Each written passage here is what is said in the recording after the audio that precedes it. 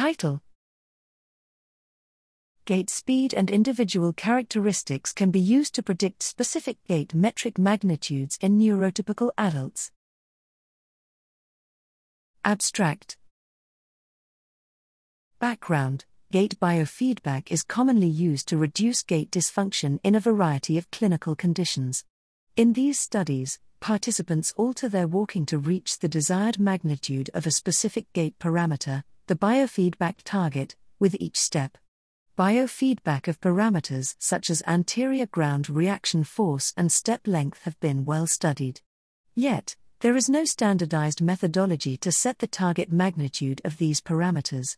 Here we present an approach to predict the anterior ground reaction force and step length of neurotypical adults walking at different speeds as a potential method for personalized gait biofeedback.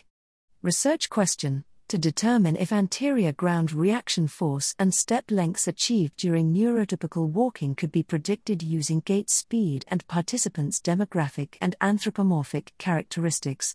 Methods: we analyzed kinetic and kinematic data from 51 neurotypical adults who walked on a treadmill at up to 8 speeds.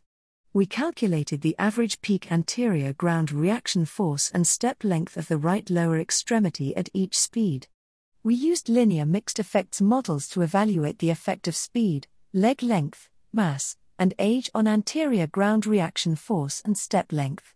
We fit the model to data from 37 participants and validated predictions from the final models on an independent dataset from 23 participants.